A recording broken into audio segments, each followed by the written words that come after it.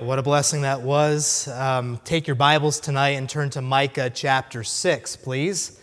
Micah chapter 6, I appreciate you being here. Of course, we miss those who are not here, and due to Canaan Baptist Academy spring break and such things, ran into Nathan Key in the foyer, and he just said that his family was at Disney World, as if like they were down the street at Kroger or something, no big deal. I grew up a million miles away from Disney World, so that's pretty neat, but I appreciate you being here. Micah chapter 6. Brian Foote, have you gotten to Micah yet in your quarterly Bible reading? Wow, he's already done with the Old Testament pretty much. We're getting there. That's amazing. But I don't know if you remember last time you were in the book of Micah, but that's where we will be tonight. It's a great joy to be able to preach tonight. I'm very thankful for it. Thankful for our church, of course, for you, and for what the Lord is doing here. The Lord certainly is up to something at Canaan Baptist Church. And as we have had opportunity to travel in evangelism, we've been in many different churches, of course, Baptist churches, of course, to do ministry. I'm telling you, we've got something wonderful happening here. And we have a pastor, I believe, who has a clear conscience and has a clear vision from the New Testament about what Christ would want for us as his disciples. And I'm just grateful to be a part of the Canaan Baptist Church family. And so don't underestimate what the Lord wants to do on a Wednesday night. We've seen folks saved on a Wednesday night, and we can see the Lord do a work in us tonight, and that's my prayer. And so I would pray that you would be expecting the same thing. So we're in Micah chapter 6. Before we stand up and read the text tonight, I just want to give some context to our passage first. And just to kind of give us an idea of where the passage is going tonight, I want you to think about the word authenticity, or the word authentic, and what it means to be authentic. You know, after college, I had the opportunity that God gave to go basically join the part-time staff of a new church plant in Maryland. And so I had to work a job as well, and I got a job working as a bank teller. And so when I was a bank teller, I needed to keep a sharp eye out for authenticity, not only in currency, but in personal identification. What does it mean to be authentic before we move on here? Authenticity, what is that? Authenticity means conforming to an original to reproduce essential features. If essential features are not there, are not present, then let's just say the dollar or the identification is not authentic. If there are some things missing from the dollar or the ID. So at that job, I had to make sure every dollar matched the original pattern. I had to make sure that every driver's license matched the original pattern of the original example given to us. And if we were ever unsure, there was a book under the counter we could pull out and hold that ID or that currency next to just to confirm we're not wrong. Actually, one day, it was a Tuesday. Tuesdays are the slowest days to work at a bank. And if you just walked in tonight, we're in Micah chapter 6. Tuesdays are the slowest days to work at a bank. And one afternoon, we had a gentleman walk through the doors, and he claimed that Bank of America had long lines, and he could not wait. And so, red flag number one, because most banks are slow on that day. And so he hands me two cards, a credit card and a driver's license. And he said that he wanted to make a cash advance. I don't know if you know what that is. So he wanted to basically take cash out of a credit card, pretty much. And so I said, yes, sir. And my station was in the back. I took his ID, and I took a good look at that driver's license. And I was so familiar with the real thing that I knew that there was something about this one that was not authentic. I mean, the man's picture was a little too goofy. You know how we all look terrible in our driver's license photos, except for my wife? And this man was like trying too hard. Like he was like jumping at the camera in a way. And the background was off. It wasn't like that typical medical mask blue. That's a new color. Medical mask blue. It was like a greenish color. And I knew there's something that was not real, was not authentic, genuine, sincere about this man. Called my manager back. He got suspicious. He ran out the front doors. And so I got a star next to my name at work. Isn't that great? For stopping fraud. You see, God gave commands to his people to help them be authentically godly. The most significant command God gave to his people was to love the Lord their God with all their heart, soul, and might and strength. And right after that command, God says, "And these words which I command thee this day shall be in thine heart." You see, many of the following commands that God gave his people in the Old Testament were then had to do with their conduct toward others. Jesus said that the next greatest commandment, next to loving the Lord your God with all your heart, is to love your neighbor as yourself. And so if God's commands were obeyed or disobeyed, it would have an effect on how God's people treated others. But apparently, in Micah chapter 2, we won't go there, in verses 1 through 11, many of the wealthy Israelites, as well as some of the preachers, or rather they were false prophets, were oppressing those Israelites who were less fortunate. If we were to go back to Micah chapter 2, the Bible says that his people, that God's people, were practicing evil. They were coveting the fields that belonged to the poor. That was pretty much all they had. All the little that they had there, those who were rich among God's people were taking advantage of the others. They were robbing others of the little they had. Their actions were wrong because their hearts were wrong. And what was taking place in Israel during this time was a display of God's people not conforming to God's pattern, not conforming to who God is, who was the original pattern set for them to follow. Here's what we need to see tonight. Our poor treatment of other people is a reflection that we are not delighting in the Lord. We are not loving the Lord.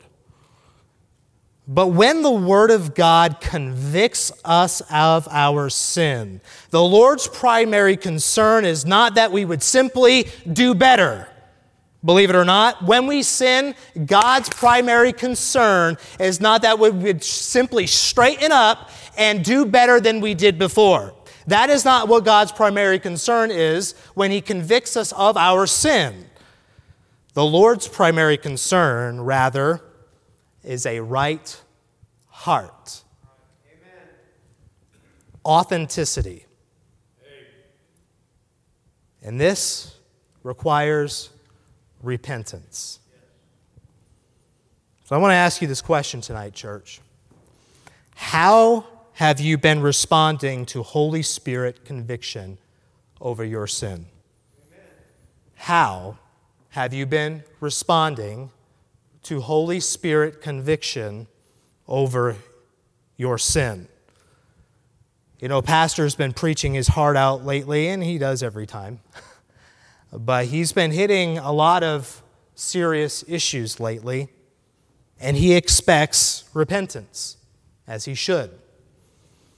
Well, last week, if you had any part of listening and being under the ministry of the Vissers, the Lord presented some challenging and helpful things to us. How have you responded to any of the conviction that may have taken place in your heart in the last few weeks? Our theme for this year, Inside Out. I thank God for the emphasis on this Bible truth. And I'm excited about what the Lord is going to do in all of us through the emphasis of this truth, that we are changed from the inside out.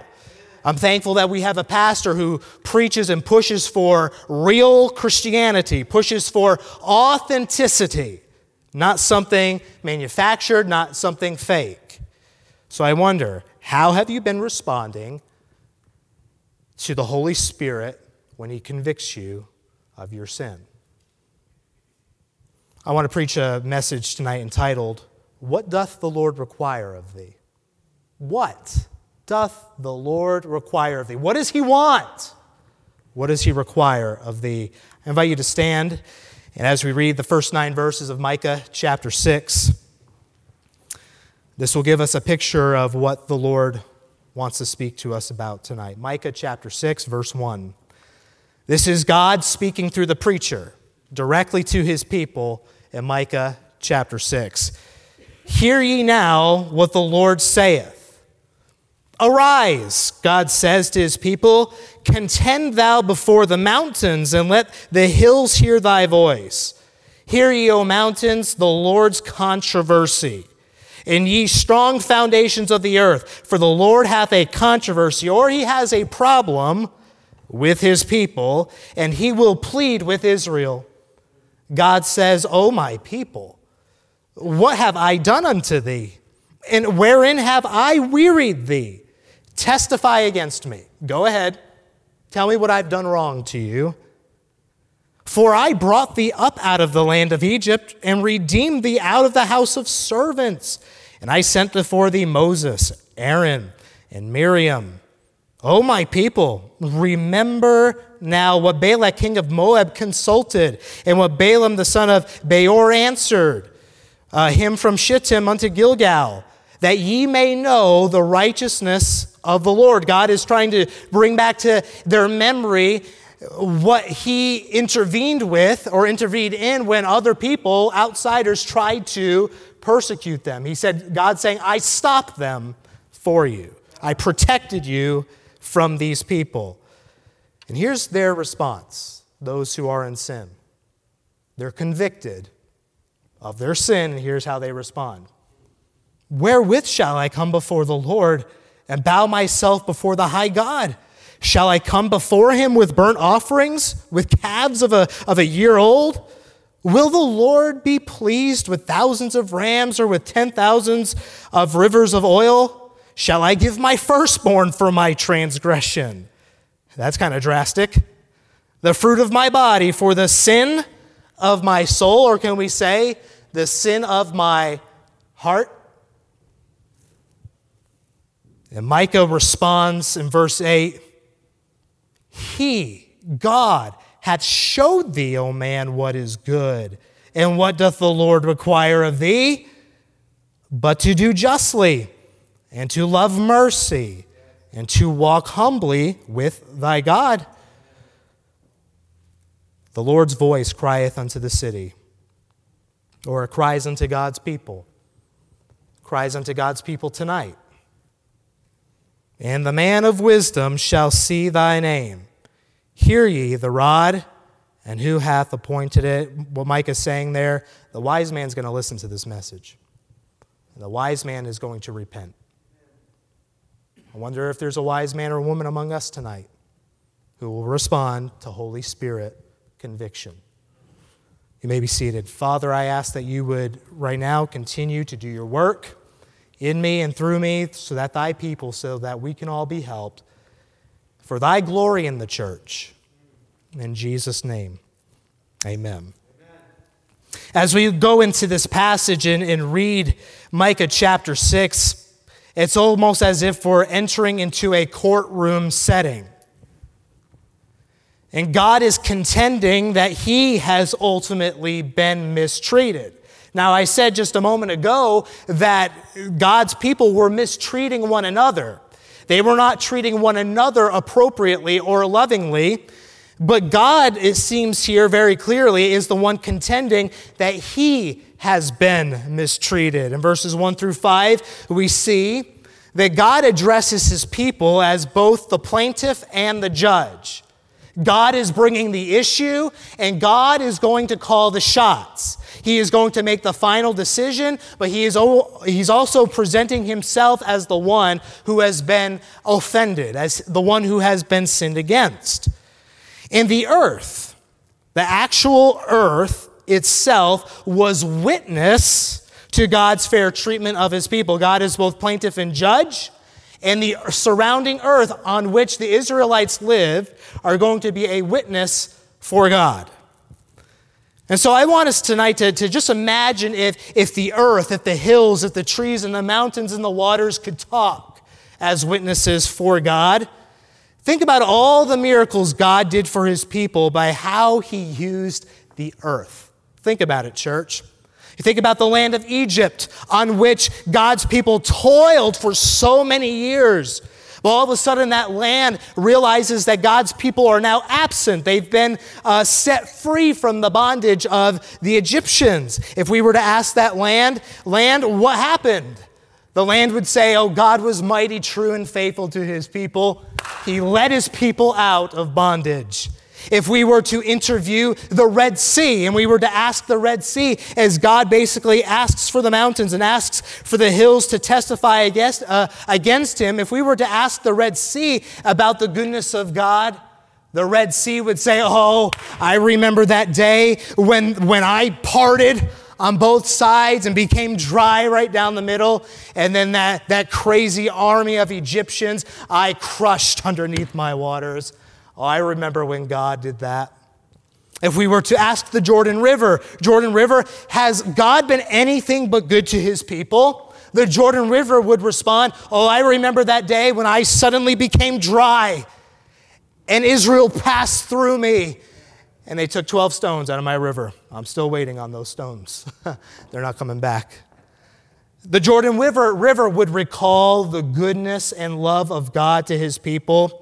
If we were to ask the sun about the day it stood still and God literally stopped time in order for his people to have the victory against the enemy, the sun would say, oh yes, I remember that day. There's never really been a day like that in all of my existence. God, my maker, was very good, very loving, very merciful to his people.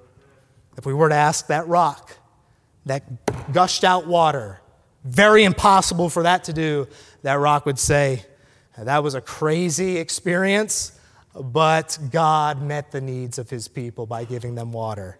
Oh, I remember the goodness of God and how he treated his people. You see, church, we don't have any reason to believe that the earth would disagree with God. The earth is not going to lie about the goodness of God. You see, the Lord contends that he has been nothing but fair and kind to his people while man mistreated them in the past. The Bible clearly tells us in verses 1 through 5 that he delivered them from a foreign land. He delivered them from slavery. He delivered them out of situations that they weren't even aware of. Have you ever gone by a car and you didn't realize that it was almost going to hit you before you got by it? You didn't even realize what happened and what God saved you from? Same thing with God's people. There are so many things that God prevented from happening to his people, and he prevented it. He was loving to his people. The Lord also used godly people in leadership to guide them in his will. He names Moses, Aaron, and Miriam. He names these people that God so graciously provided to guide them through these difficult days. You see, the evidence of God's goodness was overwhelming. And they could not deny it in this passage. You cannot deny the overwhelming love and goodness of God to you. But why did God raise his own defense? Why did God not raise a defense for the people who were mistreated? Why did God raise his own defense? Because the ultimate problem, church, of his people was that they forgot the heart with which he treated them. That was their ultimate problem. Although God is not taking their sinful actions lightly, he is not, church. He is in fact placing a stronger emphasis on their heart failure. Because their heart failure was the problem and was the cause for their sinful actions. He's not downplaying how they treated them, but God is getting to the heart of the matter. Amen. He's talking about their heart failure. Notice what God says at the end of verse 5, church. He says, know the righteousness of the Lord. You see, church, knowing, realizing, remembering God's goodness is vital because a failure to do so will have an impact on how we live out our lives before others. In other words, our sinful actions flow out of a heart failure to know and remember God. Amen. Every problem that you have in your home, every problem you have in your private life, every problem you have with other people out on the job is a heart problem of yours. The Bible says, and we know these verses, Proverbs 4:23, keep thy heart with all diligence, for out of it are the issues of life. Jesus said in Mark chapter 7, for from within, out of the heart of men proceed, ready? Evil thoughts, adulteries, fornications, murders, thefts, of which they were guilty. Covetousness, wickedness, which they were guilty of, deceit, lasciviousness, an evil eye, blasphemy, pride, of which they were guilty, foolishness. All these, church, all these come from within and defile a man, Jesus says. You see, God's people, they were tolerating the unfair, the unjust treatment of the wealthy toward the poor of the land because they were not mindful, they were not heartful of God's goodness to them. They tolerated the misbehavior. They tolerated the sin because they were not full of who God was. They were not knowing, they were not remembering, they were not realizing the goodness of God to them. Their thinking eventually affected the way that they lived before others. Their thinking eventually affected the way that they lived before others. Their very own siblings in the Lord. How was God mistreated? Why did God raise his own defense? How was God mistreated? Well, just remember, church, Christianity 101, sin is anything we say, think, or do that is contrary to who God is. And God is holy and God is love. Who or what was God toward his people? He was just. That means he was fair. He was merciful. That means he was loving in his treatment of his people. When they didn't deserve it, when they were not good, when they were not right, when they had not earned it, God was still fair, God was still merciful, and he was still faithful to walk with them despite their failures. In other words, God was love. God was sincere, authentic, true to his people. So by the time we get to verse 6, God's people are guilty, and they know it. The evidence of God's goodness toward them is inescapable. The evidence of their unfair, unloving, and proud actions toward the poor is also inescapable. They can't get past the evidence of their actions, of their heart. God is witness. The earth is witness. The poor are witnesses to this behavior, and so is their very own conscience. In other words, we can say tonight that God's people in the book of Micah were convicted. They were convicted. What does that mean? They were convinced of their error. They believed God's man. In other words, they believed God. They were convicted. They were convinced. They were persuaded that they were wrong and God was right. Convicted. We know conviction. How do you put it into words? That's a way, but we know how it feels. It is when we are convinced that we are wrong. We're convinced that something is true. They're convicted at this point. Their behavior, church, was not a reflection of how God treated them in their poor estate. You see, church, God's commands help us live lives that look like him. God's commands help us live lives that look like him. But friend, here's the thing. Here's what we need to know. We need to love God's commandments. We need to desire God. We need not just follow them out of duty. We ought to have them be the outflow of our lives because we love him. His fairness and his mercy and love and his faithfulness describe him. But in their conviction in our passage, in their conviction, the people of God are now wondering, catch this, what they can do to make up for their sinful actions. They're wondering, what can we do now? We've all been here, but we have, and when she starts to speak, I'll have a child like this, but we know that child, and we've been there before when they're mistreating another child, or they're being mean, or they're being selfish, and the eyes of an adult catch their eyes, and they're convicted. They know that the adult saw the wrong or the sin or the selfishness that they committed, and what is that word that comes out of their mouth? Sorry. And so what they're expecting is they're trying to escape those eyes. They're trying to be relieved of the conviction. But let me ask you, does that mere word, just saying sorry, actually change a child's heart? Does it change the heart of the child? It doesn't. You think about an irresponsible high school student who knows that he can make up his schoolwork at the end of the semester after he skips it all, and if he just makes up the work in the last 2 weeks, he'll get a passing grade and he'll move forward. But does that mean he's a sincere, devoted, faithful student? Just because he makes up the work and he gets it done just in time? No.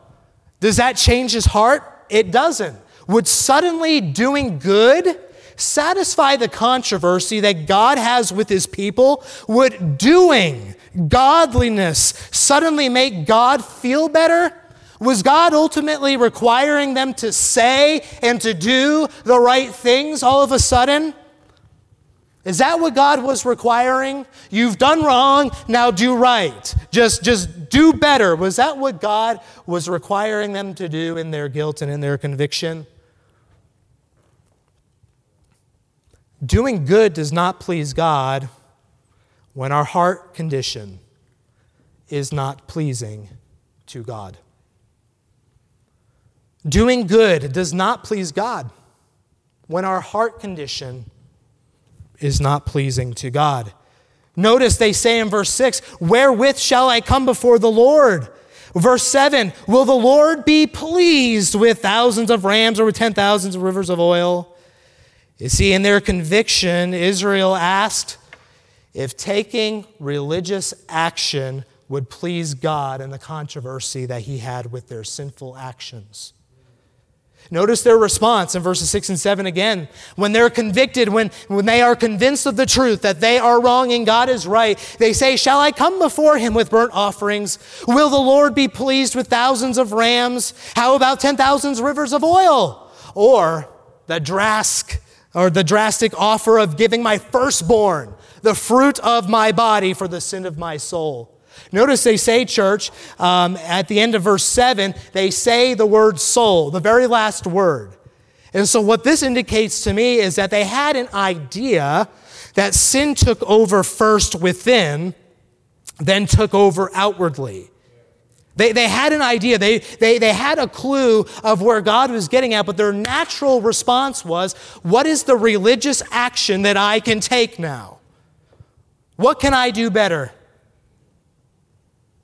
You see, we, in the realm of the Christian life, we subconsciously consider the religious actions we can take to ease conviction over sin. And I think we just do this by the nature of the fallen nature. You think of Adam, when he sinned, he hid. You think of people who have sinned throughout Scripture, and they tried to make it right by cleaning up the outside, by making themselves feel a little bit better about themselves. And we ask the questions, what do I need to do better? What do I need to do more of? Is there something monumental I can do to please God in my guilt? You see, like God's people then, the problem of God's people today is not primarily a failure to do, but rather a failure to be authentic. We don't have problems doing. You're doing something tonight. You're here. Good job. That's not hard to do. We don't have as much of a problem with doing than we have being authentic. Because the failure of being authentic is directly connected to a failure to repent, to get back to God. We may do godliness while hiding undealt with sin. We may use godly speech, but have an inner spirit of bitterness and pride. We may be serving in a ministry while despising the fact that we have to love others. And that's all in the heart. But that's not what we see. And so we smile at you and say, it's good to see you. But God knows what's going on. Another problem with just doing good is that we can use it to temporarily masquerade the true guilt of our hearts. The child says, I'm sorry, just to kind of skip out on a punishment, and we fall for it. Very good, son. Very good, daughter. You said the right word. All better now. That student tries to make up that schoolwork, but we know he's not a devoted, faithful student of integrity. We know that that's not true. You see, Christians don't struggle so much with doing godliness as much as they do with being godly. Christians, we don't struggle too much with doing. We struggle more with actually being real, being authentic in the eyes of God. All our doings are nothing more than shallow, external religious conformities that do not please God if our hearts are not right with God. Welcome to Wednesday night church. I'm going to say it again, because you can't forget this. And this is what Micah was trying to communicate to God's people. All our doings are nothing more than shallow, external religious conformities that do not please God if our hearts are not right with God. Amen. You see, doing right, going through the motions with a heart that is not right will never be pleasing to the Lord. Never. That's religion. That's our own effort. Amen. So, what does God require of you? What will please the Lord? Notice at the beginning of verse 7, the people ask in their conviction, will the Lord be pleased? They know, they're asking the question that somehow God now has to be pleased, but they're asking if getting back to ministry, getting back to the motions, getting back to giving a tithe and bringing an offering is what is going to eventually appease and satisfy God and his problem with his people. They say, will the Lord be pleased? They know that there's something missing through that question. What does God require of you? What will please the Lord in your conviction? God requires us to allow what we know about Him to transform our hearts. Amen. That's what God requires. That we would repent of the sin and simply get back into a relationship with God. That we would not do what we do out of duty, but that we would do what we do out of authenticity, out of a real, genuine love for God and for people. Letting what you know about God to transform your heart requires repentance. It requires a return to God, not a return to doing good, not necessarily a return to checking off the boxes of ministry, not necessarily a return to looking appropriate on the outside, although we appreciate that and God does, but that is not the primary thing that God is asking us for when we are convicted of sin. Letting His heart transform our hearts requires returning to God.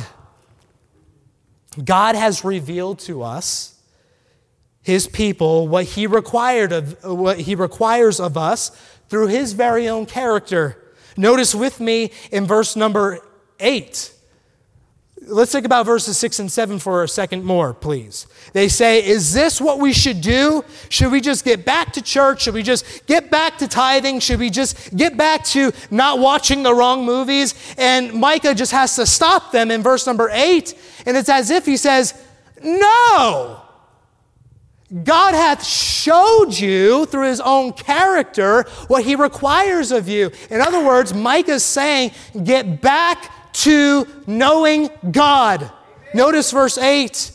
He hath showed thee, referring to God. He hath showed you, his people, what, O man, what is good, and what doth the Lord require of thee, but to do justly, and to love mercy, and to walk humbly with thy God. That was God's heart toward them. He was nothing but good to his people. He was nothing but merciful and fair to his people. Why? Because he had to?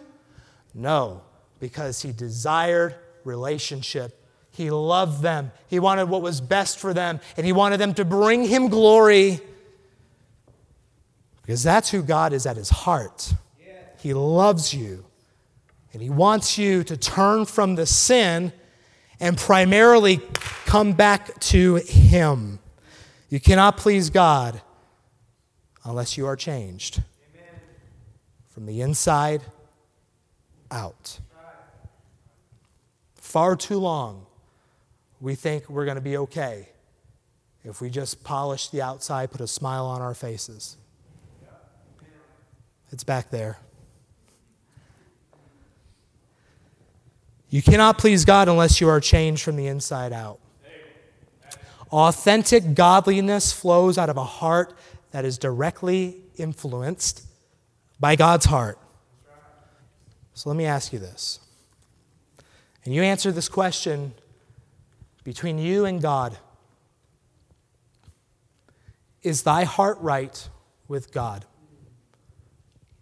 Is thy heart, the inner man, your soul, is it right with God? You see, God wants you to treat people right, to love others, and to walk with him, not to relieve yourself of conviction, but because you love God. So often what we do is, when we sin, here's what we do. Man, I can't believe I did that or said that. What do? I don't like the way this feels. Sorry, God. I gotta get ready for church, put my shoes on, look good, study the Sunday school lesson, sing in the choir this morning. Man, that'll make me feel a little better. God, I know you're there. Isn't that what we do sometimes? Maybe some of you, it's often. We bypass God. We know we're wrong. We're convicted. We're convinced of it over here. We know it. Our response shows that we're wrong, but we totally bypass repentance. We bypass coming back into the fellowship of God, and we go all the way over to religious obligation, and we try to serve God with blood on our hands, with dirt on our hands, with sin on our hands, and we bypass the altar. I'm not necessarily talking about this one, although I promote it.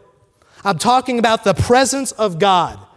Repentance, a broken heart, a contrite spirit. We bypass it and we go there. I'm just going to go to church. And you should. That's good. Be faithful. But that is not God's primary concern. Because if you bypass him when you're wrong, you're disingenuous over here. You're not real. Amen. Until you get there. God, repent. You think of a volcano. Underneath the surface of a volcano is the focus and then the epicenter. Or rather, it's the epicenter and the focus, whatever. I'm blessed to even know this much of what I'm even saying. I taught 6th grade science for 2 years, whatever. Right underneath the volcano is the epicenter. The volcano doesn't just erupt because it's mad. And we're like, oh, whoa, what's wrong with that? No, there's pressure underneath the surface that we can't see with the naked eye. There's something boiling underneath first where the focus is. You know, whatever you're focused on, whatever your heart is set on, friend, that is eventually going to come out for all of us to see. You wonder why you're going from there to there, all the way back there again and there to there, because you're not focused on God. You haven't repented. You haven't come to Him. You've said sorry, but that's not brokenness. That's not a contrite spirit. God is concerned about the heart's response to Him. We are changed from the inside out. Is your heart godly? The question is not, do you look or sound godly? The question is not, are you leading a Bible study group? Do you tell sinners about Christ? Do you sing specials in church? The question is not, do you dress like a Christian? Do you have manners? Do you have your devotion so you can win a prize? Are you memorizing verses just to one-up the other child? All of these areas are fine and good and biblical, but the question is not, do you bring burnt offerings and thousands of rams and rivers of oil? That's not the question, church. That has not been the question over the last few weeks. And I'm convinced, church, that God wants to do a divine work at Canaan Baptist Church, and He's trying to put the final nails in the coffin of your life, and He's trying to move us forward in authentic divine revival. But some of you are still not coming to God and being broken. The question is your heart right with God? If God didn't care about your heart, He would just leave you in your Catholicism, in your Islam, in your humanism, and just say, let's let the good outweigh the bad, shall we? No, He's concerned about the real you. We notice in Psalm 51, and I'm almost finished. I shouldn't have to say that.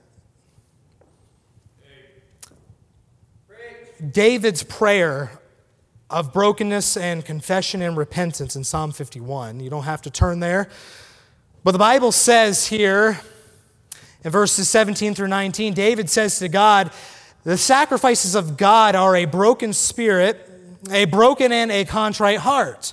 O God, Thou wilt not despise. Do good in Thy good pleasure unto Zion. Build Thou the walls of Jerusalem. Then shalt thou be pleased with the sacrifices of righteousness, with burnt offerings and whole burnt offerings. Then shall they offer bullocks upon the altar. Notice David's pattern. He was not cutting corners on getting his life right with the Lord. First, David dealt with his heart by repenting to God. David was then restored to God. Rebuild thou the walls of Jerusalem. And we know the rest of the prayer before these verses. And then David returned to ministry for God. Friend, God wants you to serve Him, but He does not want you to serve Him as a wall of protection about who you really are. God wants serving Him to be the natural outflow of having been with Him in repentance. God wants that. But we go from, oh man, I'm convicted. Wrong. Sorry, God. And then, hey, everybody, I'm doing all right. The Bible truth is, if your heart is not right with God, then you are not right at all. That's why we need to continue ask, search me, O God, and know my heart. Try me and know my thoughts, and see if there be any wicked way in me. If you preach, if you can explain the deep truths of the Bible, if you believe everything about the Bible, if you feed the poor daily and sometimes give them the very coat off your back, it is not authentically godly if your heart is not godly. So how can I be authentically godly? How, then? How can I be real?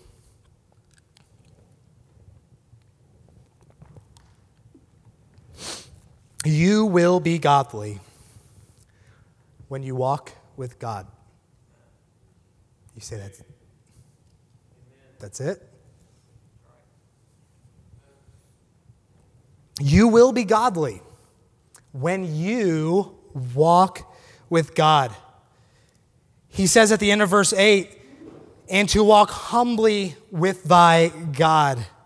You will be godly as you look unto Jesus.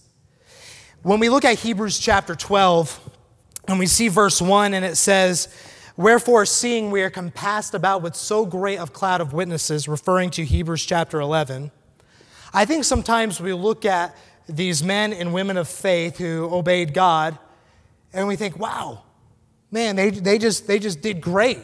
They just followed. They just did great. And I think sometimes when we hear about preachers and modern day missionaries and pastors and people of that nature, we just assume that if we carry our Bible just like they do, if we just sing as loud as they do, if we just comb our hair the right way, we have the modest attire on, that we're going to be godly.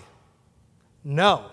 The Bible says we see these witnesses, but did they just please God just because they put on the right stuff, they listened to the right stuff, they said the right things? No. They had failures. The Bible says we see them, but then God calls us to lay aside every weight in the sin that so easily besets us so that we might run with patience the race that is set before us. You think Abraham and Moses and Noah did what they did for the glory of God with sin in their life? No way. This stuff they went through was hard. It was tempting them to quit. They couldn't run these races, their race of faith, with this stuff in their lives, and neither can you. But that's what many of you are still trying to do. You're not broken. But how do we begin to run our race with patience and with joy? Verse 2 of Hebrews 12. Looking unto Jesus, getting back to Him, repentance, brokenness, getting back into a restored relationship with Him. We see the witnesses, we lay aside our sin, but we look at, we stare at, we dwell with Jesus. Christ is the one that God wants us to be like. We can't fake Jesus. Can't fake it.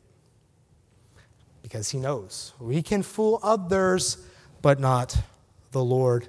You see, godliness begins when you first agree with Him about the sinfulness of your heart, the arrogance, the pride, the rebellion, the lust, the fornication, the unfaithfulness in your relationship with the Lord. You see, Israel needed to repent, and that's what Micah was calling them to. They needed to repent. They needed to return to God rather than trying to pretend their godliness. The wise Christian here tonight will respond with repentance. Verse 9 of Micah 6, the Lord's voice crieth to the city, crieth to the church, crieth to His people, and the man of wisdom will see thy name. Hear ye the rod, and who hath appointed it?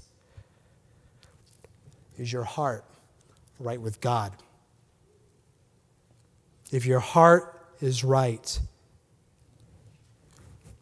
you will want to serve the Lord. Your actions will be right. But pleasing and honoring God must go to the heart.